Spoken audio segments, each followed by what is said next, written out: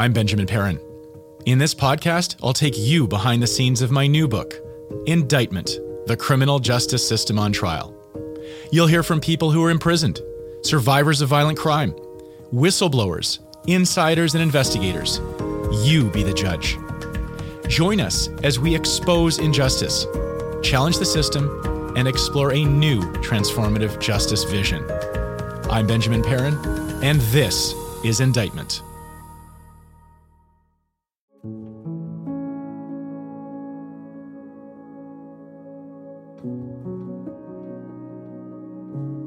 As a 60s Scoop survivor who survived physical and sexual abuse, Angeline was disbelieved and denied protection by the police, a repeated pattern throughout their life. These experiences totally destroyed their trust in the police, which is a sentiment shared by many other Indigenous people today. A content note: today's episode includes a general discussion of colonial violence and racism against Indigenous people, including residential schools, the 60s Scoops, and police violence.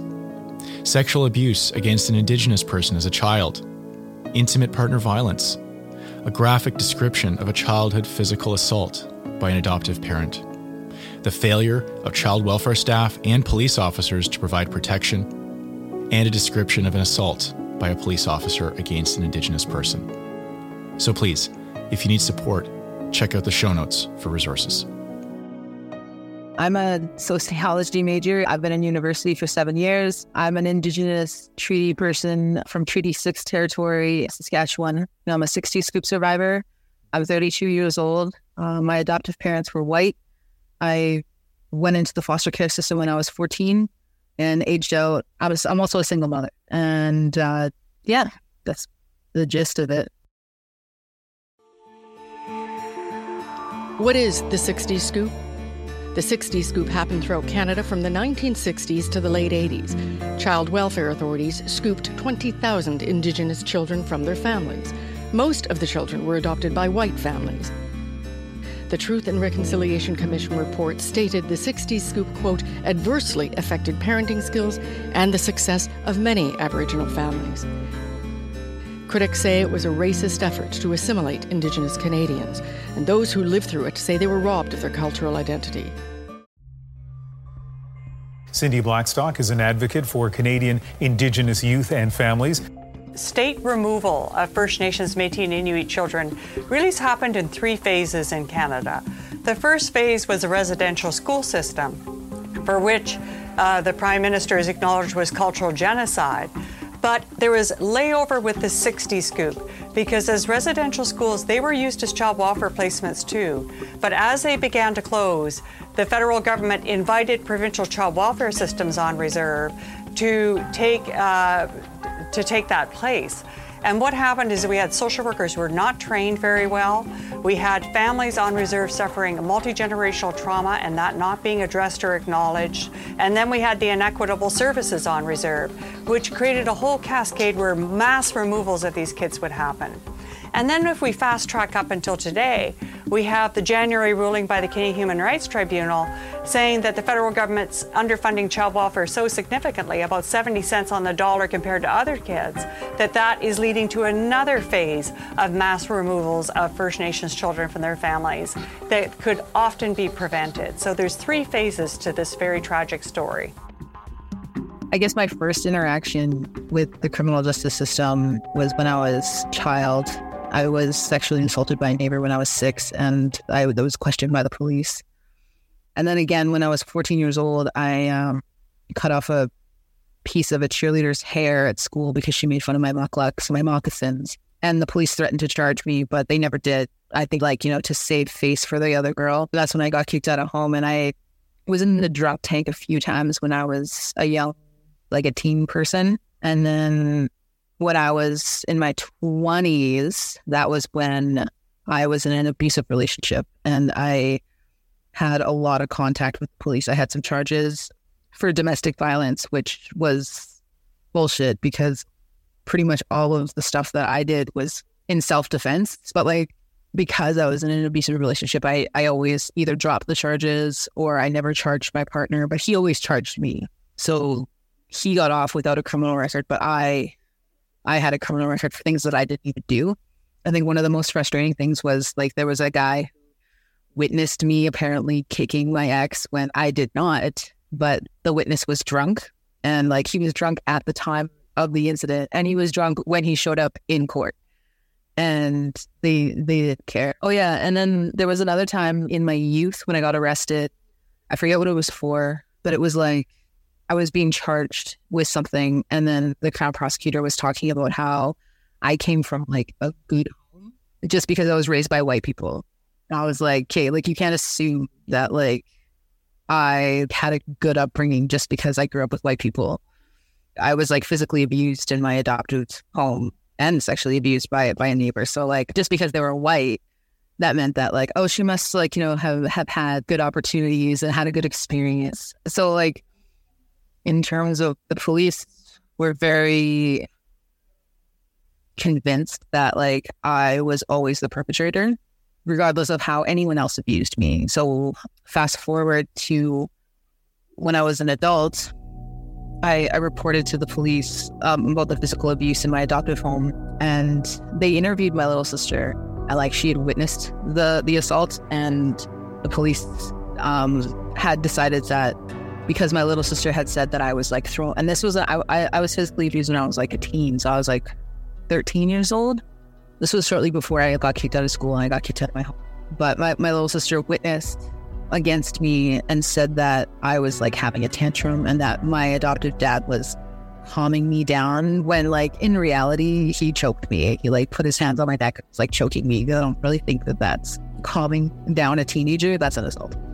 But the police said it like that. They said, oh, like we heard that you were freaking out and so you needed to be restrained. And so they had a witness saying that I was assaulted, to like this was a necessary assault because you were the one who posed a threat to the people in the room.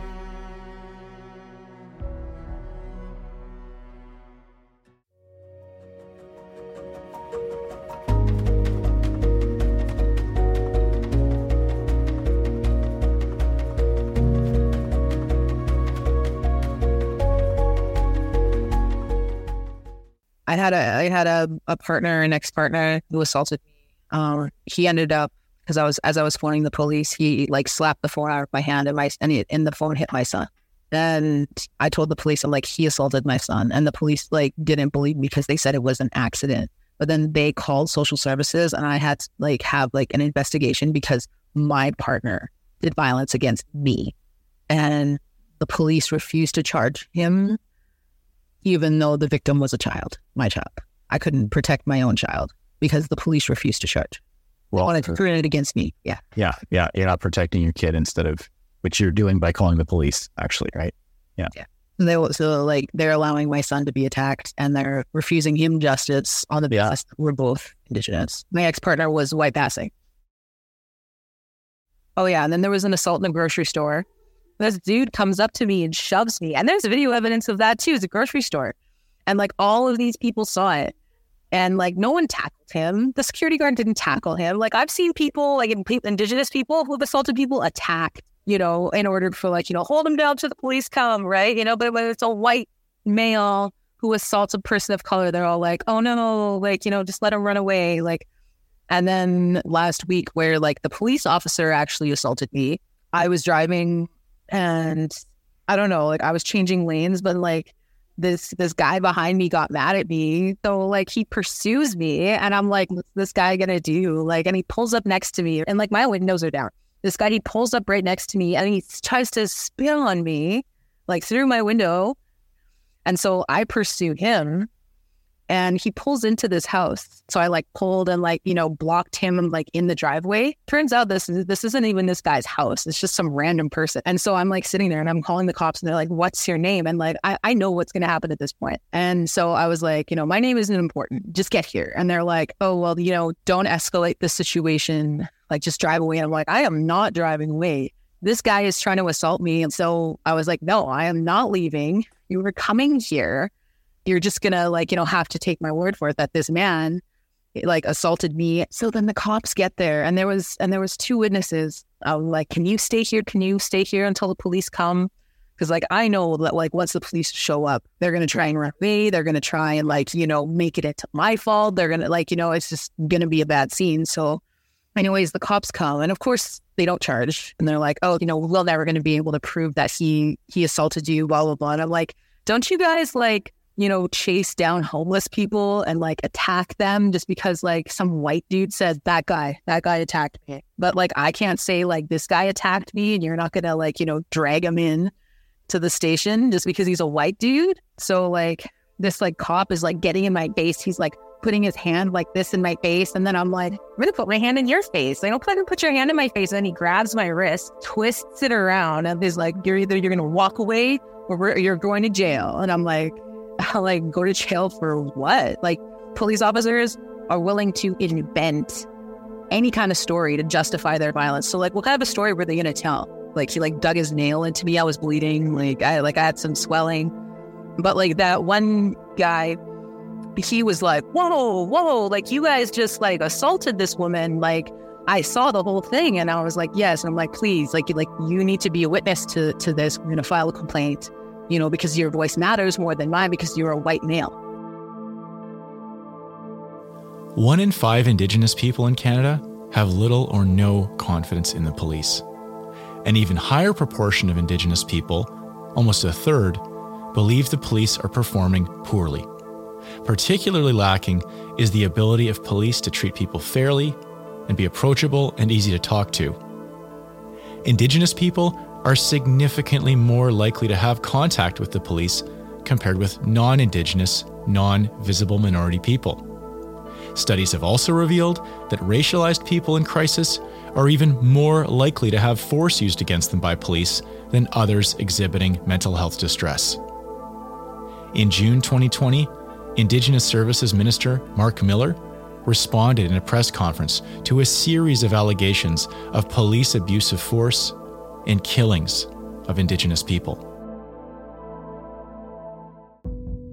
Yes, good morning. You talked just recently about safety and security and violence against Indigenous women, but in the last week alone, we've had several incidents. We had the BC Independent Investigation Office recommend charges against 5 RCMP officers for the death of an Indigenous man. We have that Nunavut RCMP officer who has left the community after that video of the truck running into a man. And then yesterday we had the death of a woman in New Brunswick at the hands of police. What do you say to Indigenous Canadians who don't feel safe when the police show up? I watched in disgust yesterday a number of these incidents. A car door is not a proper police tactic. It's a disgraceful, dehumanizing, and violent act. I don't understand how someone dies during a wellness check.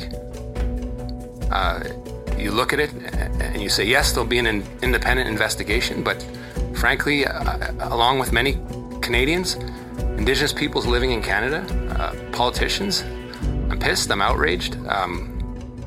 There needs to be a full accounting of what has gone on. This is a pattern that keeps repeating itself. I spoke with my team a couple days ago, as a number of them are Indigenous and are feeling the 1 year anniversary of the report in a way that I'll never experience. And the issue of safety came up. And this is something that touches Indigenous peoples in a way that I won't experience it. My team and I saw it. We saw the real fear that was experienced at Tyendinaga, where I felt safe around police forces and they didn't. I can't speak for them. I can't speak for Indigenous peoples, but you can see it. It's palpable. It's painful. Police serve Canadians and Indigenous peoples of Canada, not the opposite. And it's something that we need to reckon as a society as we look south to the disgraceful acts that are occurring down there. These independent inquiries need to bring justice. That's my reaction. Next question, please.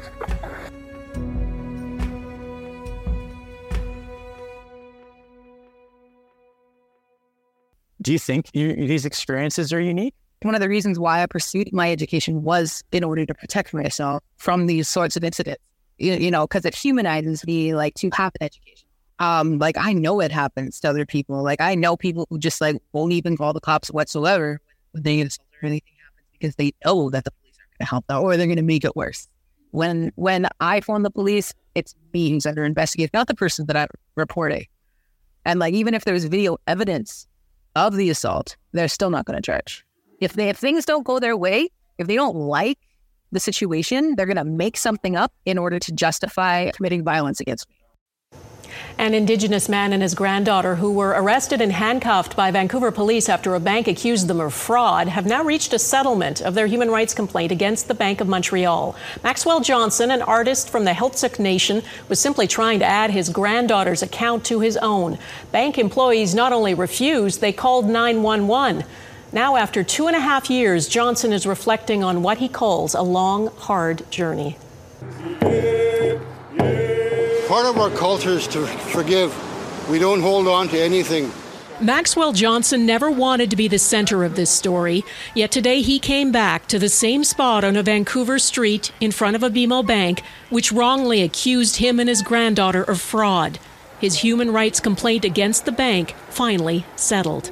I'm just glad to be able to stand up for myself and for my kids and grandkids and other people that are afraid to come forward to stand their ground. It was here 2.5 years ago that he and his then 12-year-old granddaughter were arrested and handcuffed. All he'd tried to do was open a bank account using their Indigenous status cards as ID. The bank refused, suspected fraud, and called the police. There was no evidence of fraud, no charges were laid, and the bank has since apologized. In April, an independent review found the two officers acted without reasonable and probable grounds. They were suspended for several days. The officers who made the arrests have been invited to an apology ceremony in Bella Bella. They have yet to accept. There is deep disappointment in a British Columbia Indigenous community tonight. 2 Vancouver police officers did not show up at a traditional apology ceremony they were invited to by the Heiltsuk First Nation. Instead, the event became a way to honor Maxwell Johnson and his granddaughter, who were wrongly accused of fraud and arrested 3 years ago while trying to open a bank account. 2 chairs were left empty in the front row where the officers were expected to be. The apology ceremony was part of a settlement agreement between Johnson and the Vancouver Police Board. Vancouver's police chief was there. He has denied there is systemic racism in the force. Heiltsuk Hereditary Chief Frank Brown questioned that. The racism has been sheltered and condoned if you don't hold individuals accountable. What you shared was a whole series of things where, as you said, you were the one who was suffering harm at the hands of other people, and yet the system turns it around on you. How does that make you feel? Well, like, it doesn't really matter, like, what I report, like, what evidence there is almost. It's like they're always going to turn it around and make it into, like, my issue, because they know that, like, you know, I can't afford a lawyer, or they know that they can always lie for each other. Essentially, what the police, in my mind, are doing is creating their own crime statistics in order to promote their image of what crime looks like so that they can get more funding to justify the violence they do to people of color and to reinforce white supremacy. Because I've seen like my dad would be charged as a child abuser. He wouldn't be allowed to leave the country to go for work.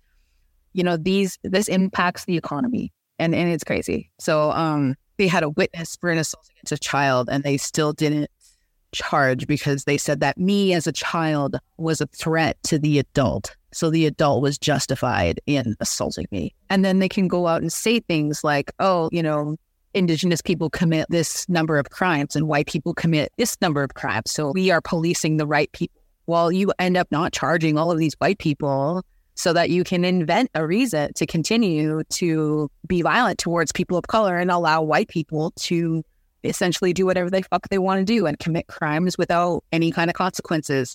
And that, again, that gives white people a sense of entitlement, power, and a sense of, I will never be held accountable for the crimes I commit against people of color.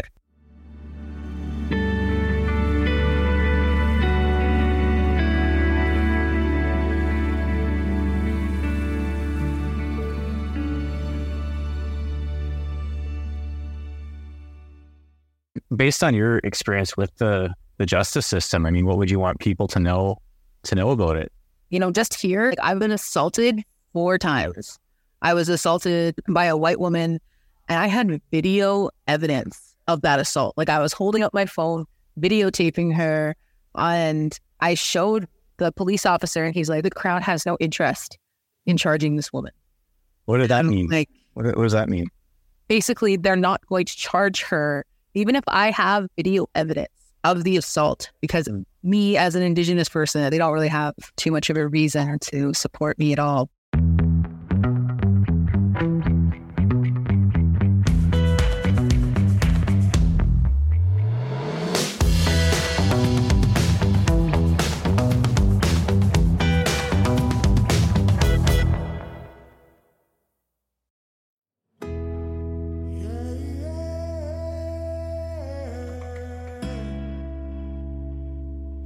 A key part of a new transformative justice vision is Indigenous justice.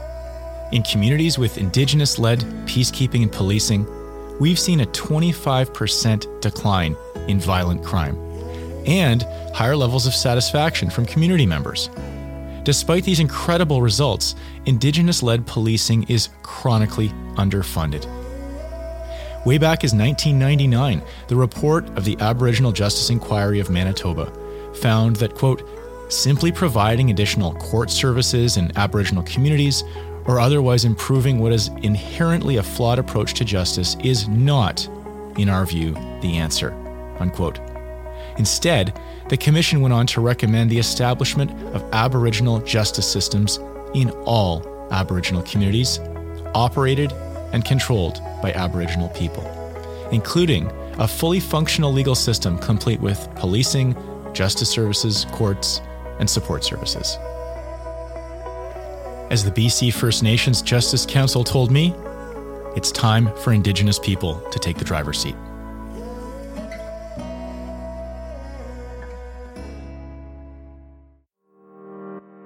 Thank you for listening today. Be sure to subscribe to get the latest episodes as they go live. And remember to rate and review us. To find out more, get a copy of my latest book, Indictment: The Criminal Justice System on Trial, by Benjamin Perrin, published by the University of Toronto Press. All author royalties are directly donated to nonprofit organizations that support people who've been incarcerated and survivors of violent crime. Indictment was recorded on the traditional, ancestral, and unceded territories of the Musqueam people.